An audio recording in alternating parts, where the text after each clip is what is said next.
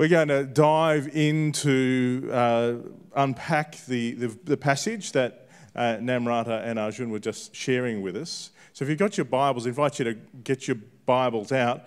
And also, if you have a device, and that's what you're using for your Bible, and you use the Bible app, if you go to events in the Bible app, you should see Citywide Baptist Church pop up, and the notes for today's message are there.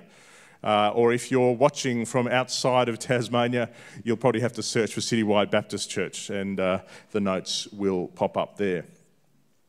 We're continuing our journey wrestling with what does it mean for us to bless. We at the start of each year, we focus on one of these banners that you'll find up the back of the stage or around the buildings in both our campuses. And BLESS is an acronym that stands for Bless People, Listen to the Holy Spirit, Eat with People, Study Jesus' Way, and Sent with Purpose. Follow and Share are also acronyms. And for us as a church, if you want to understand Citywide Baptist Church, you need to understand the heart for us is to work out what does it actually mean to follow Jesus? What does it mean to take his word seriously? Which is specifically what we're talking about today. We actually have, for each one of those BLESS acronym lines, we have a card like this that unpacks a bit more. And today we're looking at what does it mean to study Jesus' way? Unashamedly, we have pinched this acronym, the BLESS acronym, from a man by the name of Michael Frost. He, though, had it spelling out the word bells, and he had learn Jesus' way instead of study Jesus' way. I went out for a hamburger with my wife at, I forget which hamburger place it was. It was in North Hobart. Anyway, that's not relevant. And I said, look, we've got this acronym we're working on and trying to help name what does it mean to actually follow Jesus. And it said bells. And she said, that's just stupid. Why would you call it bells? That doesn't mean anything. So we changed. Sorry, Michael. Apologise. I know you've written a book about it. But so we changed learn Jesus' way to study Jesus' way. And in some senses, that's not bad, because to study something means you actually have to take intentional effort. You don't accidentally study something. You actually have to take intentional effort to study Jesus' way of doing life. And so what was that passage Namrata and Arjun were reading? Well, it was Jesus leading into this incredible statement. And this is the statement: come to me, all you who are weary and burdened.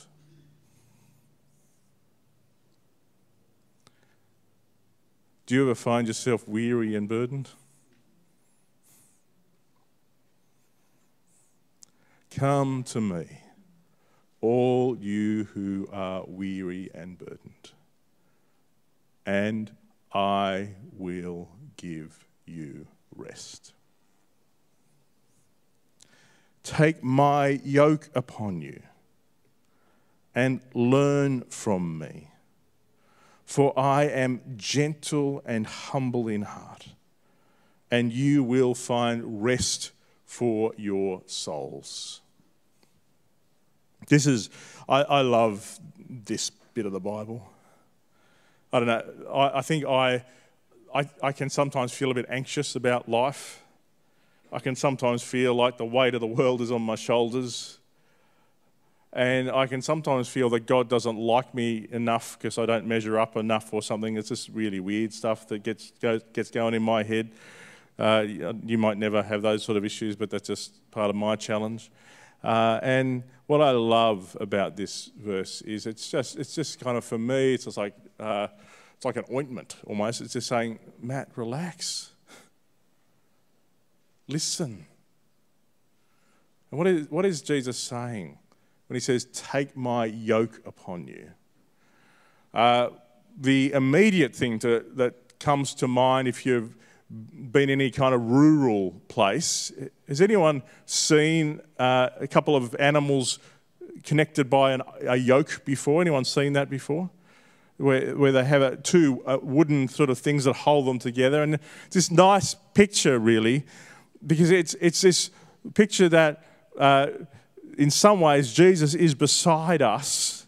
And often what they would do is put a big strong ox with a little scrawny ox or animal, and the big strong ox would really take 90% of the action. It would 90% of the work, and the smaller one would take less. And I feel like in some ways that's kind of what Jesus is saying.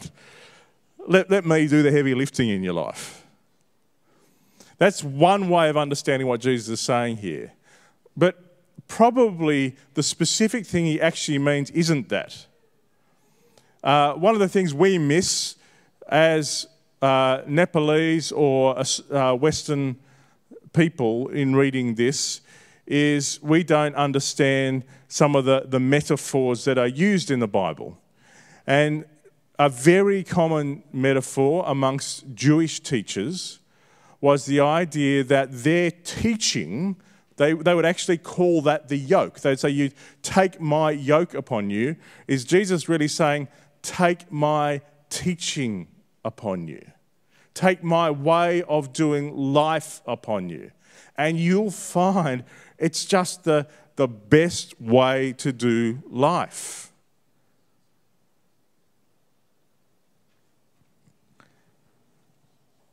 The claim that Jesus is making is that there is a pattern of life that actually works best. There is a way of doing life that leads you to be healthiest and most whole as a human being. And Jesus is saying, that's my way of life. Take my way of life upon you, and you'll find you don't have to do all the heavy lifting, and life gets a bit easier. It's like all of a sudden you're going with the grain of life, is what Jesus is saying. There's a quote here from Dallas Willard, and I really appreciate his writing. There's been probably about half a dozen people who've really mentored me through their writing. Dallas Willard's one of them. And he says this, Dallas says, Jesus came to respond to the universal human need to know how to live well. He came to show us how, through reliance on him, we can best live in the universe as it really is. I just loved hearing Sophie's testimony last week, didn't you? And just hear the difference it makes for her being able to live in the universe as it really is in Jesus' way of doing life. It actually makes a difference. This is the claim of our faith. Willard goes on and he says, putting Jesus Christ into a worldwide competition with all known alternatives is the only way we can give our faith a chance to prove his power over the whole of life. I think we've watered down the gospel. You've heard me say that before. I think we've watered down the gospel. And we've made the gospel mainly about what happens when you die. As you read the gospel accounts, Jesus does talk a little bit about what happens when you die, but he mostly talks about what happens when you live. He's mostly interested in how you're doing life and whether you're doing life in his kingdom. There are all kinds of yokes you can take on, all kinds of ways of doing life. And you'll get all kinds of messages about what a good life looks like. You turn on the TV and you'll get messages that have been sponsored by companies that will tell you you need to have this bit or this bit in order to be okay. Go to school and you'll pick up in the school what it means to be okay in that school. It's easy to think that you've got to have a certain amount of money or a certain kind of relationship, or you've got to look a certain kind of way in order to be okay. It's so important for us because as Christians, we get sucked into this stuff.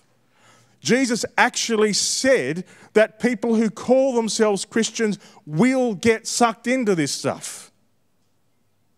He told a parable of what he called the sower. And he said there are going to actually be three groups of people who call themselves Christians. There'll be one group of people, he said, there'll be a farmer, he paints this picture and he said it's like this, the seed goes onto rocky or onto almost onto a road and sort of bounces off. He's saying some people are going to hear the truth of my message and not hear anything. Those people won't be calling themselves my followers. But he says there are three other groups of people who call themselves my followers. And he says the next group are people who hear my message and respond with great excitement, great emotion. But they don't ever let the truth of my message get down into who they really are. They are still more shaped by the world than by me. And the moment things get tough, they'll get going. The moment the nice, warm, fuzzy emotions are there, the moment those emotions go missing, they'll also go missing, Jesus says. I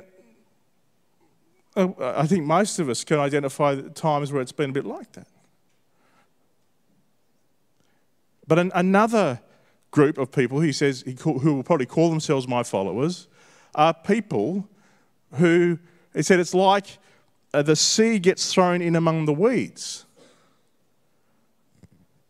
And he says, it's what actually happens is the worries of this life. All those messages you hear on TV, all the messages you hear from your friends, sometimes even your family, all the things you think you need to worry about in order to be okay. He says the worries of this life, the deceitfulness of wealth, and the desire for other things come in and choke the weed, and choke the plant and make it unfruitful. He said the third group of people are the people who come and let my word go down into their hearts and transform them. My experience as a follower of Jesus is that it's possible to have moments in your life where you're kind of all for. I don't know if you can identify with that. But to understand our church, you've got to understand we want to be people who actually follow Jesus. Not people who just have an emotional response, or people are Jesus followers in name only who really focused on the worries of this life. But we want to be people who actually put Jesus in charge of our lives. This is the quest we are on as a church. Jesus was absolutely clear. The end of his Sermon on the Mount. He says, everyone who hears these words of mine and puts them into practice is like the wise man who built his house on the rock.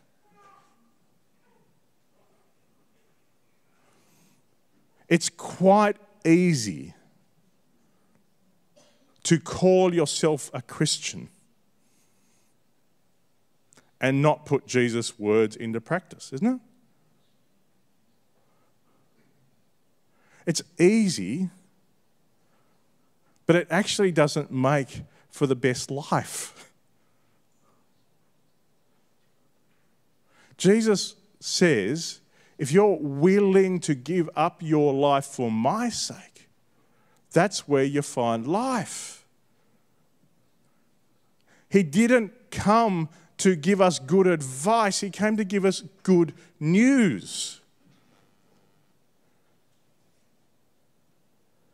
And as we learn to live His way, we find that life makes a lot more sense. Life is a lot better when you know Jesus loves you and you love Jesus and you follow His way.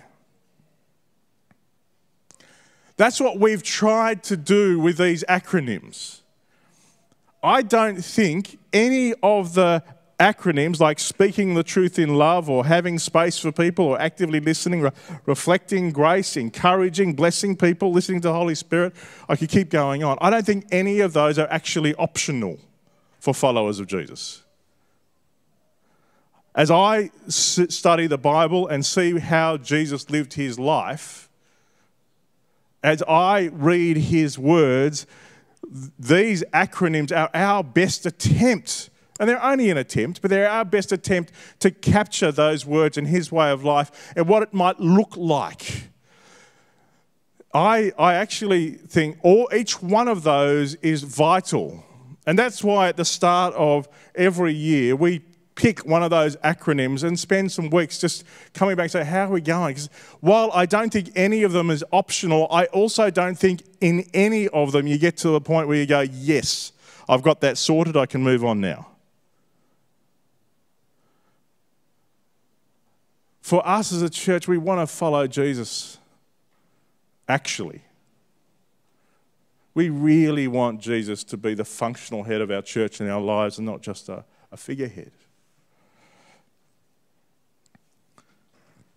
And we talk a bit in our church about what it means to find Jesus calling on your life. We've actually got a little diagram that unpacks the nature of finding your calling. There it is. And it's important to understand this because when we start talking about calling, it is easy to get seduced into thinking, okay, I'm going to find the right thing I can do and then everything will make sense. I want to be an author, or I want to be a radio announcer, or I want to be a minister, and we start thinking about roles. But you'll see your specific call is the last and the smallest aspect of your calling. The first and most precious and foundational aspect of the calling that God has on your life is that He just wants to have a relationship with you. You can't do anything else if you're not in relationship with God. Do you know that the Son of God died for you? And He comes kind of like with the yoke there, and He says, I actually want to do the heavy lifting in your life. Will you let me? Will you give me your life?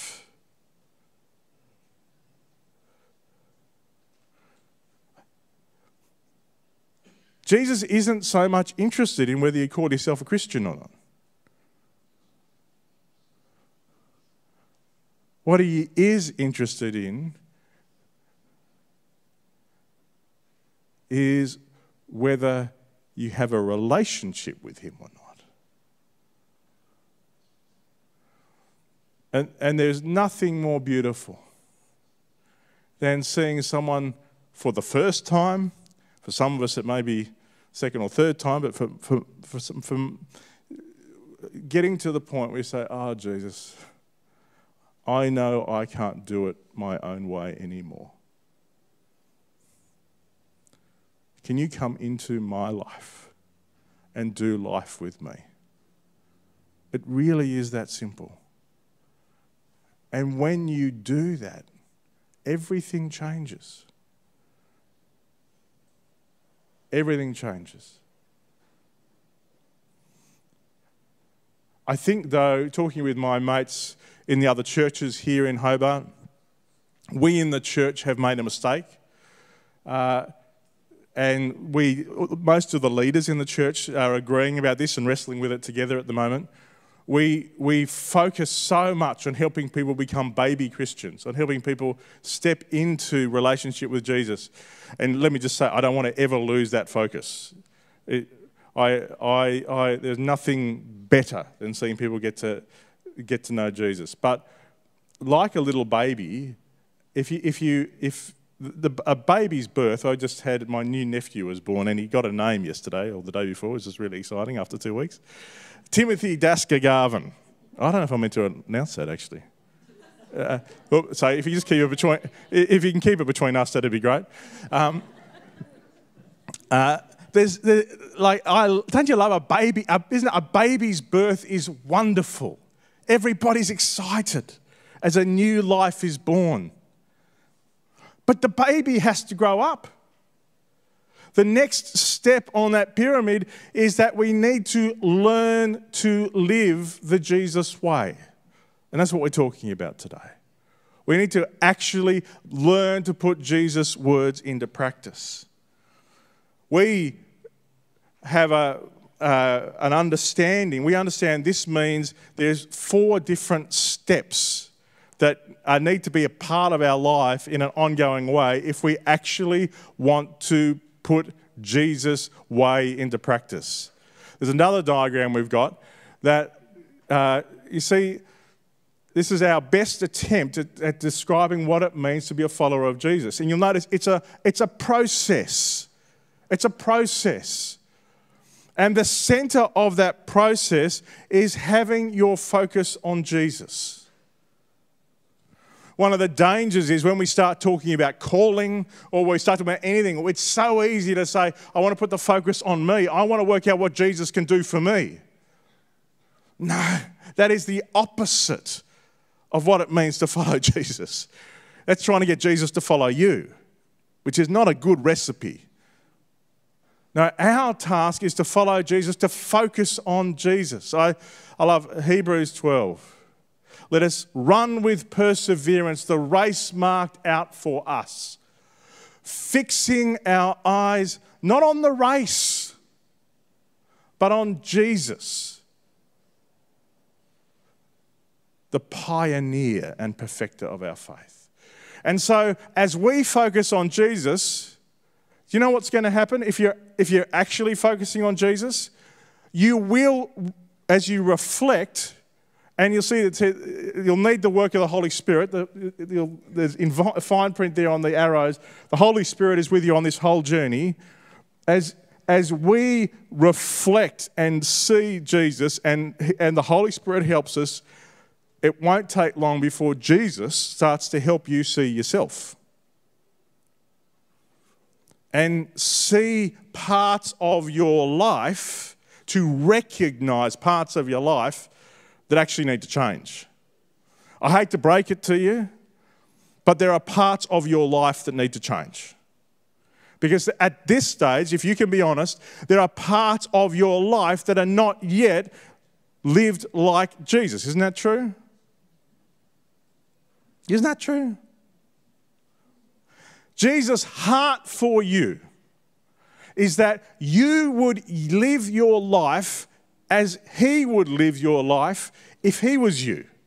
If you imagine for a moment, Jesus, have you ever seen those Freaky Friday kind of TV movies and things where somebody else takes somebody else's body on and lives their life for them? Well, you imagine that Jesus actually lives your life in your family, with your friends, with your body, your resources. I wonder what would be different if Jesus was living your life. That's exactly what he wants to do. And gradually what he's inviting you to do is face the parts of your life where that's not true. So as you reflect, you'll learn to recognize the parts of you that are healthy, but also to face the parts that are unhealthy. And then he will invite you to choose differently. And as you choose differently, you're going to need friends. You'll notice here it says fellowship. This is where we in the Australian congregations have to learn a bit from the Nepalese congregations, because the Nepalese congregation are better at fellowship than we are. Now, there are other challenges that the Nepalese congregation have. It doesn't mean that everybody in the Nepalese congregation is perfect. That's true, isn't it, Paul? We all have our own challenges, but we have to learn to have fellowship. As we make choices to try and live life differently, you need friends. But then you also need to do stuff differently. And as you do stuff differently, it'll actually form habits. It'll gradually get easier. And then Jesus will say, okay, I think we've got that bit sorted. Now let's work on the next bit. And what will happen is you live a life where you become freer and freer and freer. That's the journey of following Jesus. And you will be able to say, like the Apostle Paul, I've been crucified with Christ, and I no longer live, but Christ lives in me. The life I now live in the body, I live by faith in the Son of God who loved me and gave himself for me. Do you get that? Jesus isn't saying you have to do this all on your own. He's just saying, be open. Let my Holy Spirit guide you, and don't play any religious games where you're trying to impress people. Be real. And be really in love with me. Really live your life as though I was Lord. That's what Jesus is saying. I wonder for you, is Jesus the centre of your life? Is he really? Do you find yourself on this journey of discipleship? What I love about this journey is it is the path to freedom. C.S. Lewis wrote, the more I let Jesus take me over, the more truly myself I become. We can take that diagram down now, thanks Steve. Do you hear that? The more I let Jesus take me over, the more truly myself I become. I've loved seeing what's been breaking out in the States. There's a university called Asbury University, and there is a bunch of 18 to 22-year-olds who just knew they needed to get their life right with Jesus. And so after what frankly was a fairly ordinary message from the guy who, from the speaker, he actually felt really bad that he did such a bad job with it. The Holy Spirit did something else. And a bunch of young people just said, no, I feel like I've got to get my heart right with Jesus. And they just stayed and worshipped for a bit. And others came to join them. And they weren't singing clever songs. It wasn't high tech. But then others came to join them. And others came to join them. And a worship service, a chapel service for this university that started, I think it was at 9 o'clock one morning, went for 16 days. And what I love about it is there's no superstars. There's just a bunch of very ordinary 18 to 22-year-olds. And there was a story where someone who's in charge of the whole university saw how tired these kids were trying to hold it all together, and he volunteered to come and help lead worship so they could have a break. And they looked at him a little nervously. And they said to him, okay, but we're going to have to pray for you, a prayer of consecration, so nothing in you will get in the road. They actually didn't know who he was. They just thought he was a random person who's come from but he was like the head of the whole university. And so they spent half an hour praying for him that he would get his heart right before he tried to lead anybody into worship. And after that time of prayer, which he said was wonderful, he then got up to begin to lead worship. And after a little while, someone came and whispered in his ear and said, "We think you've got to stop now." And he looked and said, "Okay." And he put down his guitar and he came back and he said, and again, these students didn't know who he was, but they said, "We were praying and we sense your heart isn't right."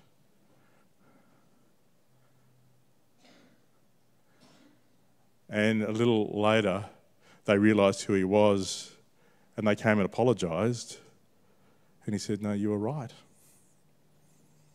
My heart wasn't right."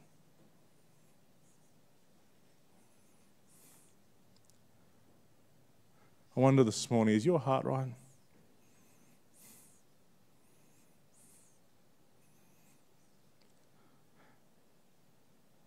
We don't want to play religious games around here. Jesus comes and says, "I am the way, the truth, and the life."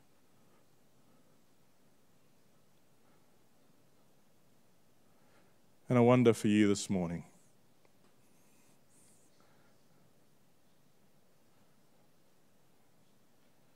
whether there's some business you need to do so that that's true for you this morning. I love that the Apostle Paul says, it's for freedom that Christ has set us free. Stand firm then, and don't let yourselves be burdened again by a yoke of slavery. Don't take on all these other yokes that want to hold you back.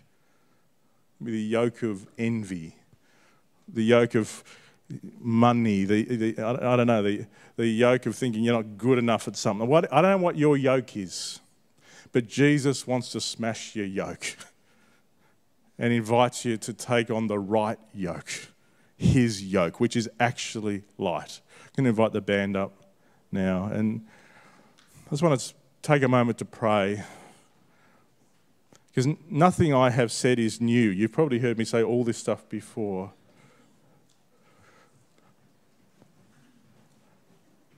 Following Jesus isn't an intellectual exercise.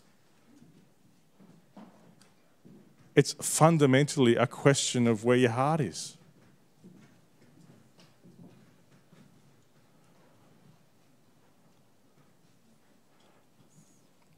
I wonder if you've got friends who could remind you times when your heart isn't right. More than that, I wonder if you now, before Jesus, I wonder if there is something that's holding you back, something you're holding on to that you need to let go of, something you're avoiding stepping into. I don't know. But before we sing, I just want to pray. And as I pray, I want to give the space for you to do what you need to do. I want to invite you to picture yourself at the cross, knowing that Jesus is there for you, that he loves you. He's not asking you to put anything on or try anything out. He just wants you to come and say, "Yes, Jesus, I want your life."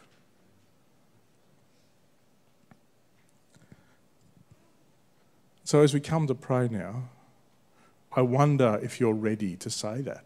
I wonder if you're ready to say yes. Let's pray. Jesus, thank you so much for what we see you doing in our church and around the world. Thanks that it's you. I think your Apostle Paul said that he'll boast in weakness because in his weaknesses your strength is made clear. You told him that your strength is made perfect in weakness. Jesus, forgive us for all the times where we try and have it together, where we try and play religious games, We don't want to be a bunch of people like that. We just want to follow you. And just before the band come, and just if everyone can have their eyes closed, I just want to have a moment where if you know you've been grabbing the steering wheel of your life and it's time to hand it back to Jesus, if you know your heart's not right and you just are sick of your heart not being right and you want to put your heart right, just invite you, while there's no one else looking, to indicate that by raising your hand where you are. Yeah, good on you. Yeah.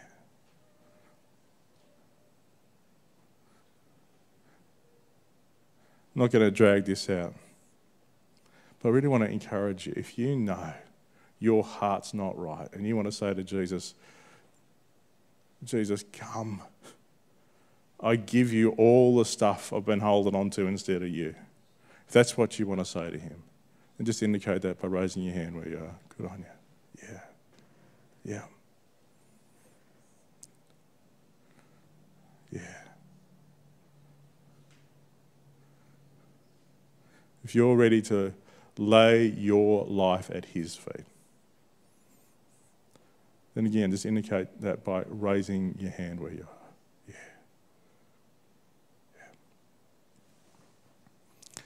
So Jesus, you have seen all those that have raised their hands. You know our hearts. Save us from religious games. Thank you that you came to bring us life. And help us be open to the life that is only through you. Save us from looking for life in other places. Thank you for who you are and what you're doing, Jesus. Amen. Now we're about to sing a song. It's a beautiful song. But I want to encourage you, we do this every now and then, I want to encourage you not to stand as we sing this song until you are ready, and if you're ready, to say, yep, Jesus, I'm in. Whatever you want of me, my life is in your hands. I want to give you my heart. You'll find these words are beautiful, and they're a reminder that it's not about you. It's about him. And in the last verse, we'll all stand together, but can I encourage you to have the integrity, if you're not yet at a point where you can say that, please stay seated until Robin tells everybody to stand up together. And do the work to work out what's going on for you in it. Because we want to be a church where we're honest with ourselves and honest with each other. Don't want to make big deals of stuff, but we just want to take a moment as we sing this song for you to do the internal work to say, Jesus, am I really ready to follow you? And if you're able to say yes to that, then I invite you to stand as we sing the song. And in the last verse, Robin will invite us all to stand.